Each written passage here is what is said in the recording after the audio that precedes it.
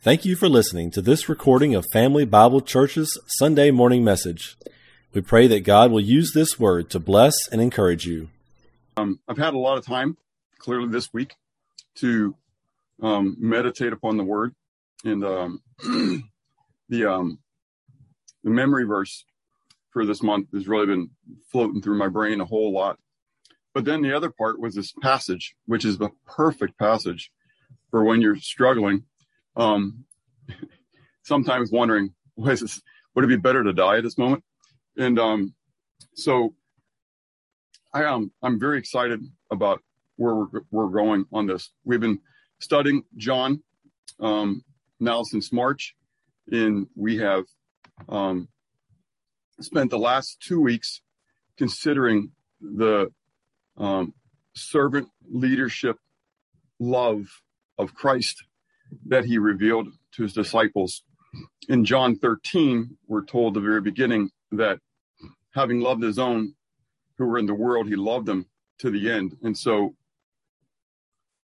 he began to show that love to them through his acts of service and taking off that royal robe, if you would, and becoming the door servant, who was going to wash their feet. And then last week, looking at the fact of that even when he knew they would betray him, and when he knew that they would desert him, he still was going to love them to the very end. And so today we transition to John 14, and what we're going to see is Jesus heightening that servant leadership and coming alongside them, knowing where they're at this very moment. And now he's going to turn from physically serving them to actually now teaching them what he is going to be doing for them. And so the rest of chapter 14 is in the upper room with them. At the end of 14, going into 15, they leave and they begin their journey. And so that part of the conversation is the conversation along the road. But let's go ahead and read John 14, verses 1 to 11, which is the portion we're going to look at this morning. It says, "Let not your heart be troubled. You believe in God? Believe also in me. In my Father's house are many mansions. If it were not so, I would have told you. I go to prepare a place for you. And if I go and prepare a place for you, I will come again and receive you to myself, that where I am, there you may be also. And where I go, you know, and the way you know." Thomas said to him, "Lord, we do not know where you're going, and how can we know the way?" Jesus said to him, "I am the way, the truth, and the life. No one comes to the Father except through me. If you had known me, you would have known my Father also. And from now on, you know him and have seen him." Philip said to him, "Lord, show us the Father, and it's sufficient for us." Jesus said to him, "Have I been so long with you, and yet you have not known me, Philip? He who has seen me has seen the Father. So how can you say, 'Show us the Father'? Do you not believe that I am in the Father, and the Father in me? The words that I speak to you, I do not speak on my own authority, but the Father who dwells in me does the works. Believe me that I am in the Father, and the Father in me, or else believe me for the sake of the works themselves." Jesus begins by giving this tremendous promise. He's going to give other promises through the rest of the chapter, but he begins with this tremendous promise that's the very basis of the very foundation of the hope that we have. And that is that our salvation isn't just on the earth, but there is this eternal salvation. There is the eternal perspective. And that's right here is what we're talking about. And so as Jesus begins into this, he begins by sharing this invitation to them, which we know from John 3:16 that God so loved the world that he gave his only begotten Son, that whoever believes in him should not perish but have everlasting life. That Jesus says to them, don't let your heart be troubled. We'll come back to that in a moment. But I'm going to go prepare a place for you. And so he's going to go. He's going to prepare a place for them. So note the invitation side of this. It's free. Romans 6:23. The wages of sin is death, but the gift of God is eternal life in Christ Jesus our Lord.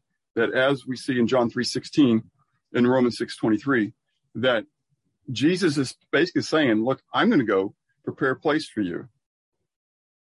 It's not going to cost you anything. But there is going to be a cost. And that cost, we know, was to Christ himself. That's that part, again, of the servant leadership. Jesus loving his own to the very end. That he wants them to be with him. And it's going to cost something for us to be with him. And that is, it's going to cost his very life. I've been meditating a lot on, and I might mention this again at the end, the deity of Christ in the emanation. And I hate to use words like that because people worry about your orthodoxy and da-da-da-da, but no one really fully comprehends what the triunity of God looks like in all eternity, in how Jesus came from the Father. And I just meditating on that as far as what we're going to see in a moment about this all happening before the foundation of the world, and that God set his love on us in such a great way that when the Godhead chose to do what they're going to do, that it was with a love for us in mind. So this passage, that the gift of God is eternal life in Christ Jesus our Lord, was something then that he determined in eternity past and then brought to pass for us. And the beautiful consequence of this is, we usually use the term consequence negatively, but it's beautiful consequence here. As we read the very beginning, Jesus said, let not your heart be troubled. He's doing all this to ease the disciples' hearts right now. Jesus is getting ready to leave. They're kind of fuddled and not knowing what's going on. And he's just, you guys, chill out. Don't be troubled. And as he said in the end of the chapter, peace I leave with you, my peace I give to you. Not as the world gives do I give to you. Let not your heart be troubled, neither let it be afraid. If you remember last week, we talked about why is it that that we tend to betray the Lord or deny the Lord. And usually it's because, again, of fear. We're afraid of something. And so Jesus is saying, look, I'm giving you my peace. There's no reason for you to all to be troubled. I am going to prepare a place for you. That's what you need to focus on. And so Hebrews 2, I put that there just as a quick reminder that Satan's ploy is fear, and that his ploy is through the fear of death. And that as humans, we see death as the end. And it's not. As believers, we understand that Christ isn't just the giver of life. He is life. And when you know him, when you have accepted him as your Savior, and you are living in him and abiding in him, the life that he is, not just that he gives, but that he is, lives through you. And the promises that we're going to see next week just will blow the socks off as we consider it is an expansion of what we're going to be looking at today. But this whole thing here about the invitation then is to let you know there is a reservation made for you in heaven. Where is it? In my Father's house. Now, I don't want to spend a lot of time on this, but what's very exciting about it is that in my Father's house are many mansions or dwelling places. We'll get to that in a moment. But in the Jewish betrothal marriage picture, there would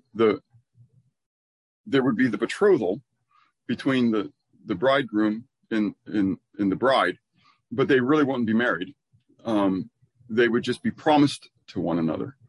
And then the bridegroom would go away and he would prepare a place for the bride in his father's mansions, in his dwelling place. So they would have their own place to dwell. Once he had prepared the place, so whether it was him having a job, whether it's actually building the home, whether it's actually building a room off of the father's room, when he was all done, he would go back to get the bride. And so we see that in some of the parables where the bridegroom cometh. And so Jesus is basically telling us he's going back to the Father's house and he's preparing a place for us. Now, what's really exciting is that we're told that in his Father's house, there are many, what we read, mansions, but literally it's the word monē. It's only used twice in the New Testament, verse 2, and then also in verse 23, which we see here. It says, Jesus answered and said to them, if anyone loves me, he will keep my word, and my Father will love him, and we will come to him and make our monē with him.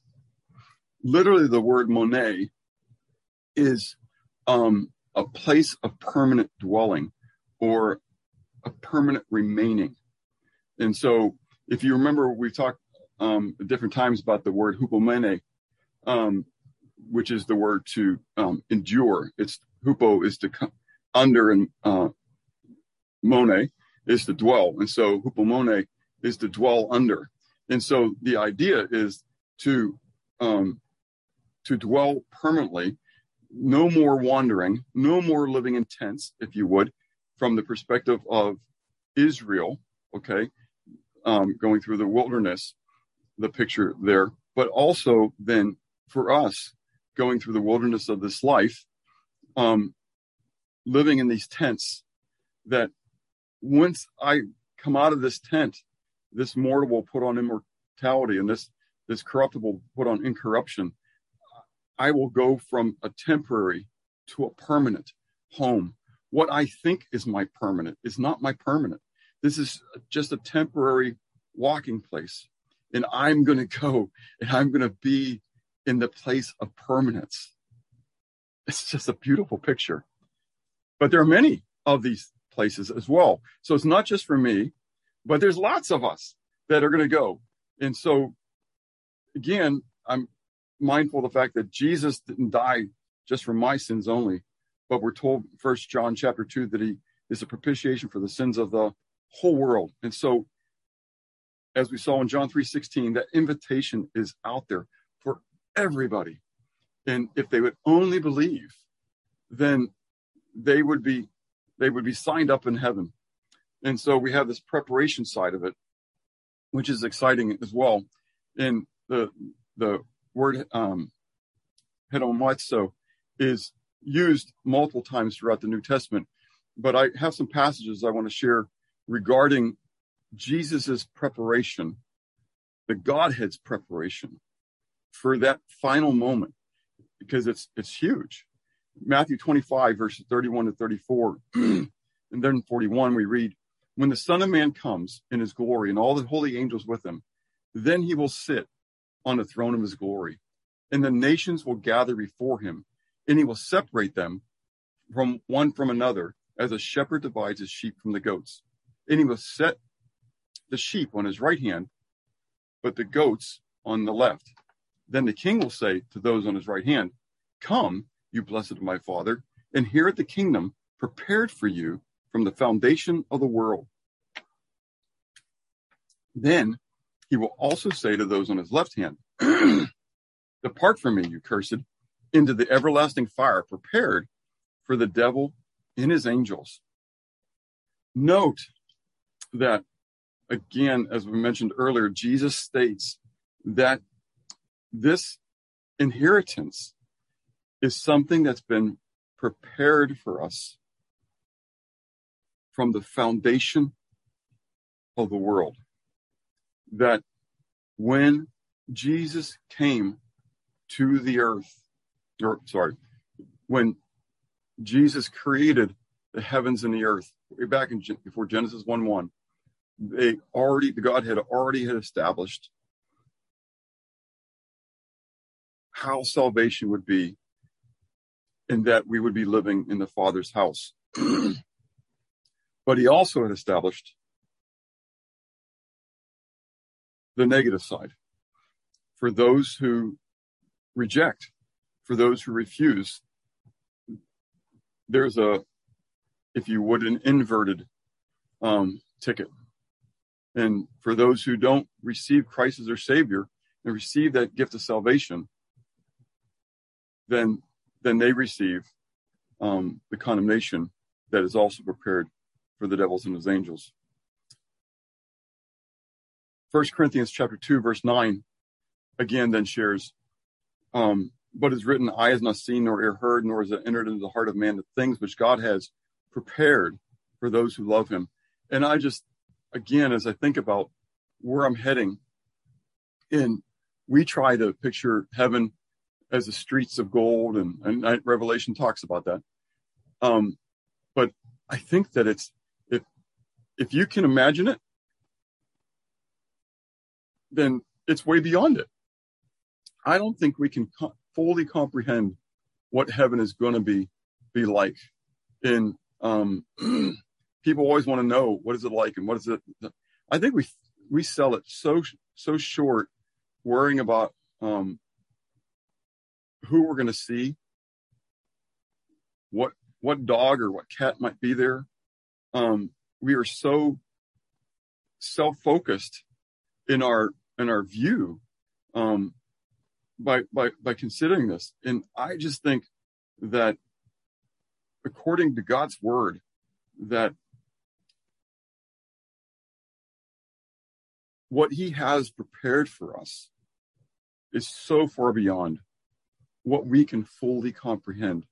I appreciated Chuck's messages on heaven last fall, giving us such great detail on it.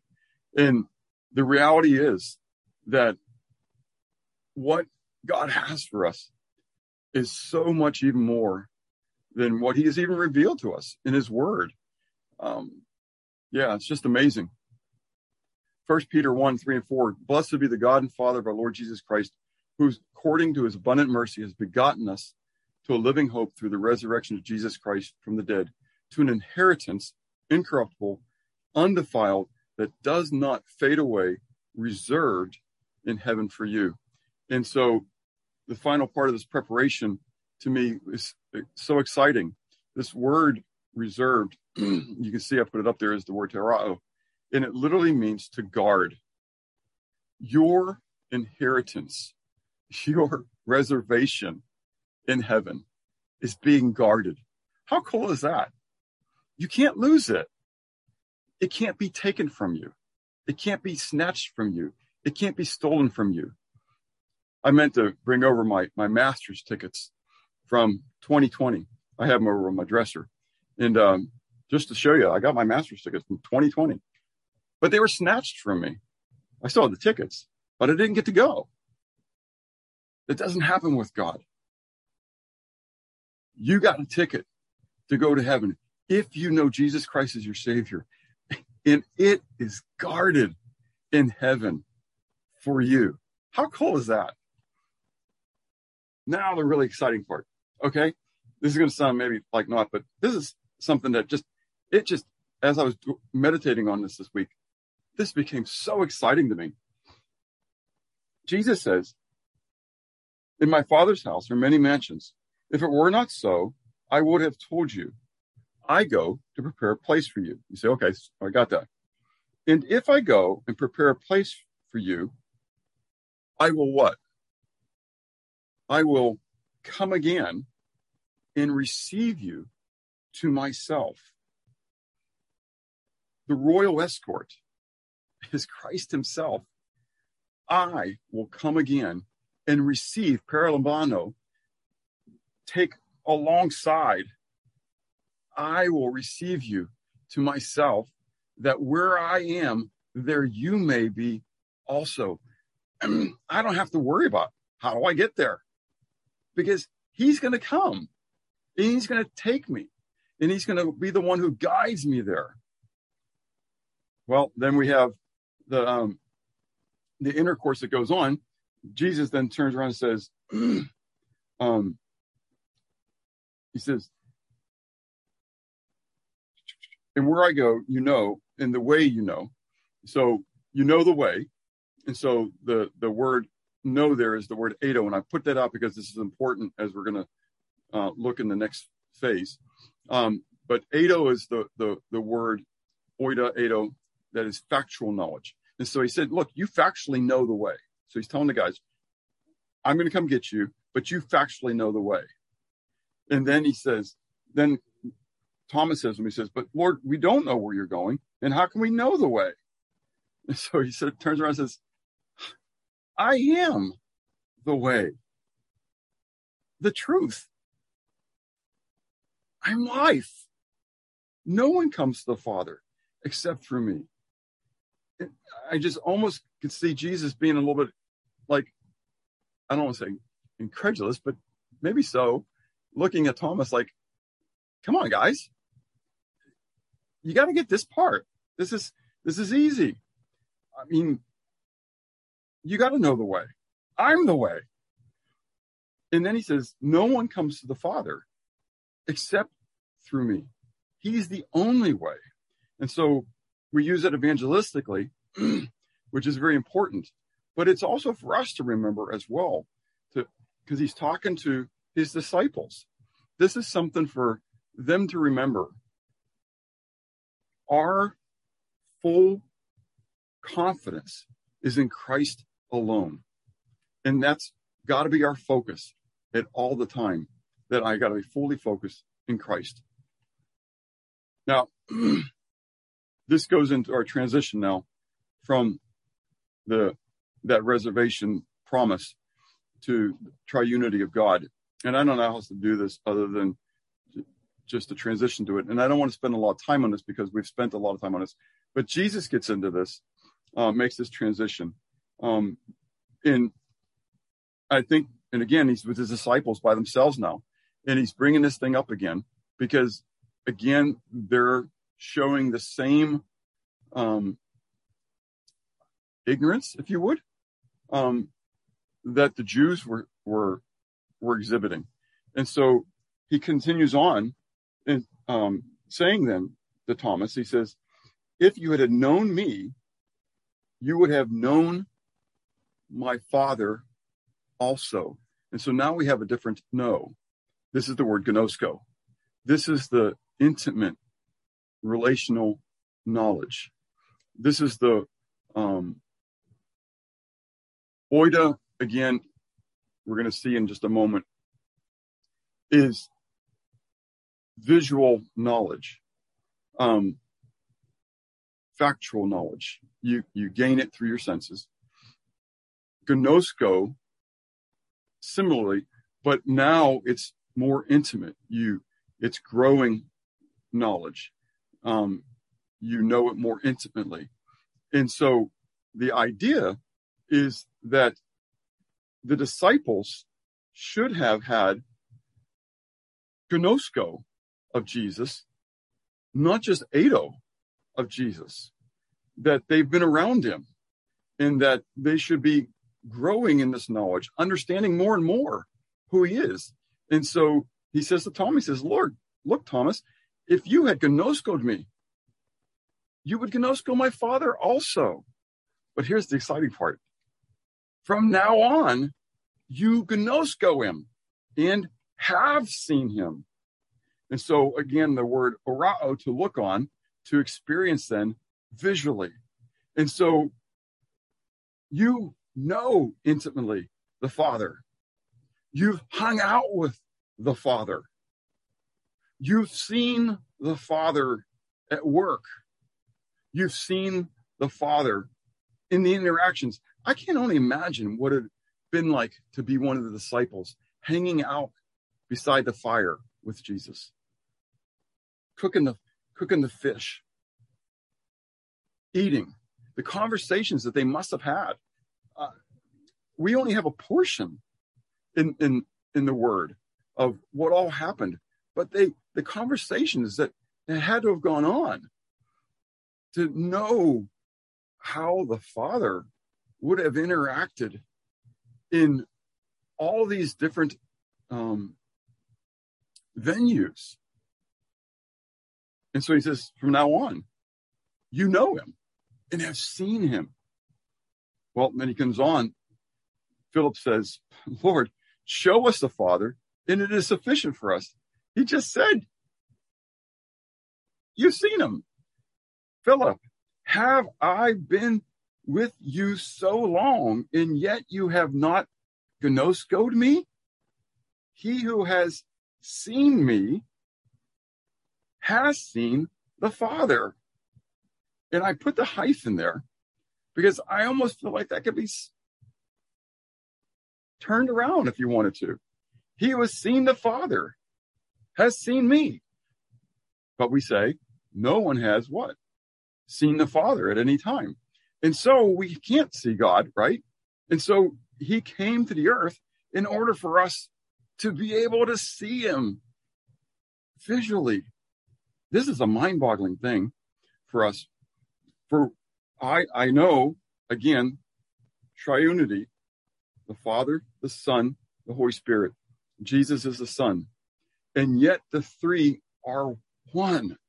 There is, in our brains, we either want to think of them as one and talk about it as one, or we want to think of them as three and talk of them as three. But when you talk of them as three, then really you become with three gods. You got this God, Father, the Father God, you got the Son God, and you got the Spirit God, and yet they're one, and they're together. And that's what Jesus is telling Philip right now. He says, if you've seen me, you've seen the Father. And then he comes back and he gives the challenge, sadly, that he gave to the Jews who were wanting to stone him. Look, if you can't believe me because of my words, then believe me because of the works that you've seen. Back in John 10, we saw Jesus state to the Jews, I and my Father are one. Then the Jews took up stones again to stone him. Jesus answered them, many good works I have shown you from my Father. For which of those works do you stone me? The Jews answered and said, for a good work we do not stone you, but for blasphemy, because you, being a man, make yourself God. Continue down to verse 37. If I do not do the works of my Father, do not believe me. But if I do, though you do not believe me, believe the works, that you may know and believe that the Father is in me, and I in him. The concept of the Father, the Son, and the Holy Spirit being one, and yet being manifested in three is beyond our comprehension. And yet Jesus said, believe it because it's true. Even if you cannot comprehend it, know factually, based upon the evidence that he presented. And we saw all the healings and his power and authority over nature and over all diseases. the raising up of Lazarus, that he had power and authority over death itself, that based upon those things, you ought to believe. So, in the end, I go back to the question that we had many times in the beginning of this. Who is Jesus to you? Is he the fullness of the Godhead bodily? Have you committed your life to him? This is huge to me.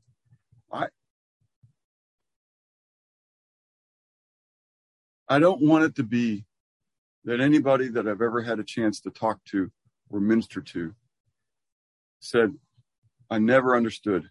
I never knew that I needed to commit my life to Christ. You need to commit your life to Christ. You need to accept him as your Lord and Savior, and let him change your life. Are you trusting him alone for your salvation? And what is your demeanor as you consider the future? Is your heart anxious? You got a reservation. If you know Jesus Christ as your Savior, if you've accepted him, and if you've committed your life to him, you have a reservation. That's where your hope and your confidence is. It's in Christ alone. It's not in your ability to do anything. It's not in this world. This world is just going to get worse and worse and worse. But my ticket in heaven, it's not going away. God has a reservation made for me that is going to be kept until he's ready for me. And when he's got my room ready, he's going to come back and he's going to take me to be with him. Earlier part of the week, it's one of those moments where you're like, well, Lord, but I knew right off the bat, the Lord it's not my time. But my time's going to come one day. And it's okay. I know that he's coming back and he's going to take me. And if I'm here until he returns, then guess what?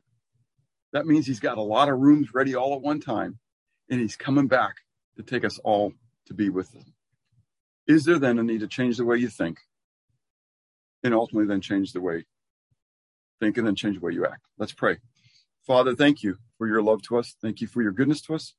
I pray that you would help us, Lord, to magnify you in all things.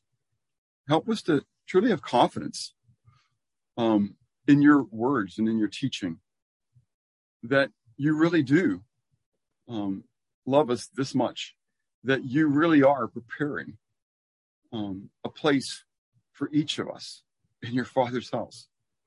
Lord, we may not know what they look like, but it doesn't matter, because what you are preparing is so far better than what we could even imagine anyway. Lord, I pray that we wouldn't fear death. Lord, that we wouldn't fear even disease.